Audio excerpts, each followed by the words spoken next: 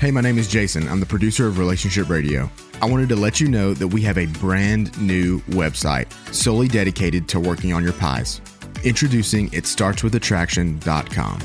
You can listen to every episode, learn about the pies, and sign up for our weekly newsletter. Go to itstartswithattraction.com. It starts with attraction, one word, itstartswithattraction.com to get signed up today.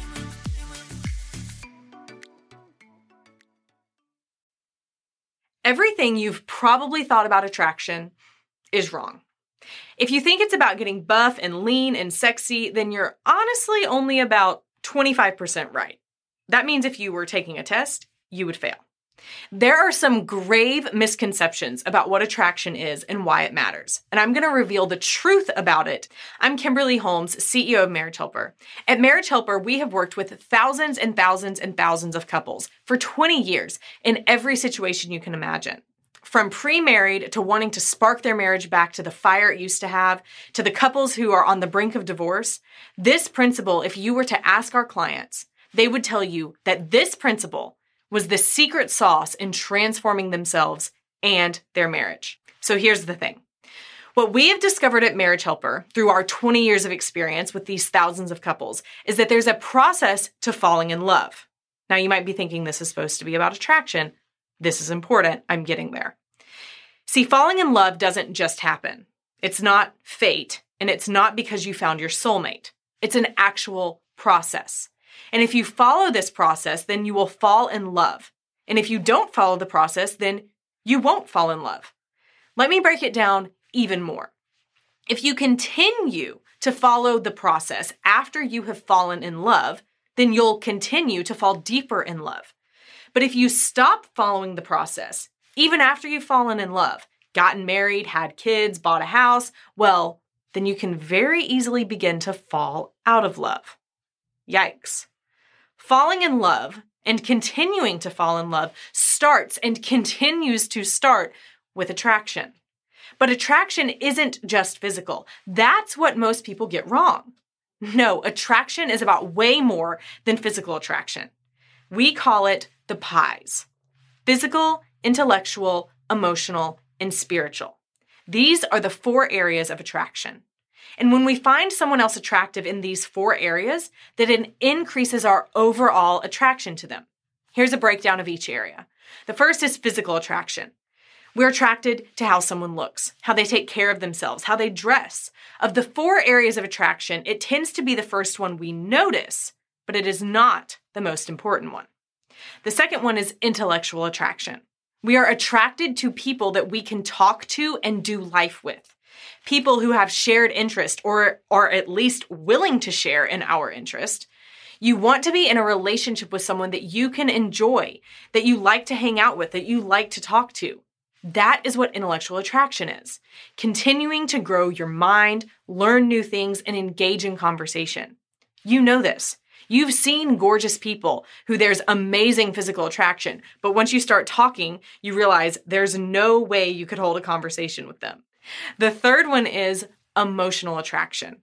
Now, this is the most important area of attraction that most people don't even realize is part of attraction. Emotional attraction is evoking emotions within someone else that they enjoy feeling. One of my friends was dating someone a couple of years ago, and physically there was a connection. Intellectually, there was a lot there. But one day they went to the pool, and he said to her, "You know, you would look a little bit better in that swimsuit if you just lost a couple of pounds." What? My jaw dropped. No, he didn't. We hear those things and we are appalled. But if you're in a relationship, I bet you've done something similar. If you're human, then at some point you've said something that evoked emotions in your mate that made them feel less than. And we're going to talk a whole lot more about that in just a minute because it's so crucial. But here's area number 4, spiritual attraction. A lot of people of faith would say, well, wait, isn't that the most important area of attraction? Hear me out. Spiritual attraction doesn't have to do with religion or faith as much as it has to do with beliefs and values. We are attracted to people that we see as having similar beliefs and values or better beliefs and values than our own. A person's faith many times affects and guides their beliefs and values, and of course, that is important. It would be difficult for you to be in a long-term marriage with someone who is completely opposite of you on issues that matter most. But you could be if the respect and the positive emotions were there. Because it all goes back to emotional attraction. I want to be with someone for the rest of my life that's going to make me feel good about myself. If I disagree with them, if I put on a few pounds, if I have different interests, all those other things can at least work if we can at least have a positive way that we feel about each other in our relationship. But you've seen this happen, right? You've seen couples who were once so happy and in love just begin to fall away from each other, resent each other, and probably, ultimately, separate. It happened to me. My husband and I had an amazing relationship, and then we got married and moved to Korea for 2 years.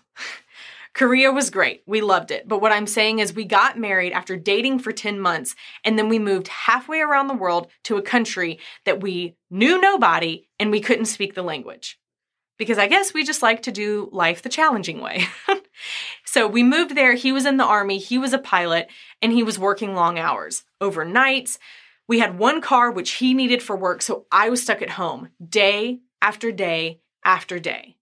So I lounged around in my pajamas all day, got up at 9 a.m. while he's waking up at 4 a.m. to go work out. He's going to work, and he feels like he's growing. He's advancing. He's continuing to succeed and learn, and I'm just sitting around. And I started to become less attractive to him. Physically, not because I was necessarily gaining weight, but because I just stopped putting care into my overall appearance. In his eyes, I was just kind of sitting there. But I wasn't. When he was gone, I found a way to get to the gym. I learned how to bake my own bread and make my own handmade pasta. So I was growing these ways in my mind intellectually. And in my eyes, I'm doing all of this for him, to have a great meal together when he got home. But he never came home in time for dinner. He was always working, and we weren't communicating. So I began to become less attracted to him. He began to become less attracted to me. We stopped talking as much because we were never around each other. And he, as an introvert, and me as an extrovert, he came home and he just wanted to go read quietly in his room. He had been around people all day. He needed time to be alone. And me, the extrovert, he comes home and all I want to do is talk because I've been here alone all day. I need someone to talk to. And then the fights came. Instead of him coming home after a hard day to someone who was supportive and willing to give him some time and space and willing to listen to him, I'd launch into him. Why are you late? The dinner is cold. Why don't you care? And he would retaliate, and it never ended well. We went to bed angry more times than we could count until finally all we really wanted was to be away from each other. And all I could see was that he was the problem. If he was different, if he would change, if he would just see what I do for him, if he would stop being so stubborn, if he would just start going to work out with me and we could do this together, if he, him. That's all I could see. But who I was really unhappy with was me. I had let myself become so wrapped up in him, resenting him for moving me halfway across the world, angry at him for my current choices and situations, and I refused to see that what I really needed to do was work on myself. Because at the end of the day, I can't change him. I can't control him. And as much as I wanted to, I couldn't. The only person that I could change was me. So I did. And I 100% believe that we would be divorced today if I had not began to focus on being the best me that I could become. I didn't do it for him. I did it for me. And as a side note, it was the best thing that I could have done for my marriage. Because the process to falling in love begins with the pies. Staying in love begins with the pies. But you don't do the pies to attract your spouse back to you or to transform your marriage per se. You do the pies to make you the best version of you that you can be. For me, when I decided that I was going to start working on myself, that I was going to focus on me, I started physically started to just care about my appearance a little more. I would get dressed. I would go out and do stuff. I would continue to work out. I learned how to eat healthier. All of this stuff happened so that I felt good in my own skin. Intellectually, I started my master's degree. I started learning about more things. I even started to take up interest in things that he was interested in because I wanted to have something to talk about at the end of the day. Emotionally, I started hanging out with friends that made me feel good about myself to where I was getting out. I was getting that time I needed with other people. I wasn't relying on my husband for everything. But also, when he came home, I had to stop getting angry at him. I was fulfilling my needs in other ways so that when he came home, I wasn't putting all of the expectation on my husband. But when he would talk to me and speak to me, I was trying to be a safe place for him by not yelling at him or getting angry or trying to fight with him about things, but I was trying to be, honestly, a friend to him, like we were when we were dating. Spiritually, I got back into the Word. I got involved at a church. I started actually living in line with what I said my beliefs and values were, so I wouldn't come across ever as a hypocrite. I did all of these things for me for years. Our marriage went through some really hard places after that I did not see coming and I was not prepared for. But the premise of having the pies to go back to, when I was angry at him, when he was doing things that were hurtful to me, what I had to keep coming back to for years to come was all I can do is work on myself. And eventually, not only did it change me, it changed my marriage. And I 100% believe it was because of the pies. I can't go into detail about all aspects of the pies here and how it all works, but this is a brief overview. As I said, when I shifted my focus from everything my husband needed to change and begin seeing all the ways I could grow, things began to change. Several years ago, I was working with a client whose husband was in an affair. He had left, moved across the country, and was gone. She wanted to save her marriage, but she was completely broken. She couldn't eat, she couldn't sleep, she couldn't leave her house. She stopped going out with her friends. She felt like she couldn't have a life of her own anymore.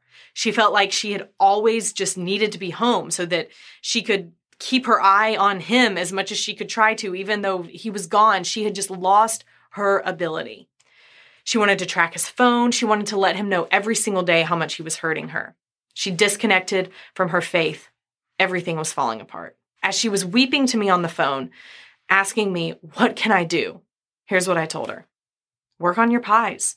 Physically, eat, get moving, get out, do things that make you feel good in your body, get sleep, go to the doctor and get medicine for things if that's something that you need to do. Intellectually, occupy your mind with something other than what's going on in your marriage. Find friends that you can go out with and have fun with. Join a book club. Emotionally, you need to surround yourself with people who make you feel good about you. And as much as you can, you need to be a safe place for your husband. I know it's hard, but stop reminding him how much he's hurting you every time you talk to him, because he's going to stop talking to you if you keep evoking emotions within him that make him feel even worse about the situation. She said, but he needs to know.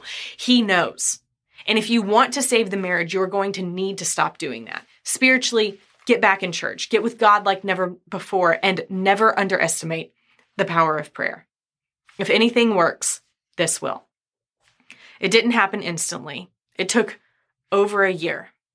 But I remember exactly where I was standing the day that she called me and said, he's coming home. He ended the affair and he wants to make it work. What happened? I started working on my pies. Just like you said, I did it for me and it changed me so much that I gained my confidence back, my self-esteem came back, and I knew that no matter what the future held, I could handle it. Through that, it began to show in my interactions with him. He began to see me again. He began to become attracted to me again. He remembered why we fell in love to begin with. But Kimberly, I didn't do it for him. I did it for me because I had to do it for me. No matter what your situation is in your marriage, if things are great or if things are wrecked, working on your pies to make you the best you that you can be is the best thing that you can do. Always, forever, as long as you're alive. None of these 4 aspects ever stop being important. I believe in them wholeheartedly because they have made a difference in my life. And even now, my husband and I have an amazing marriage, and the pies have not stopped being important for either of us. They are always important because it's all about you. Getting you to be the best you that you can be for your age and situation in life never stops being important. If you're looking to work on your pies for you and to transform your marriage, then we can help. We have workshops, online courses, and coaching to help get you that change that you're looking for. You can call us at 866-903-0990 or visit us at marriagehelper.com. We're here to help you become a better you.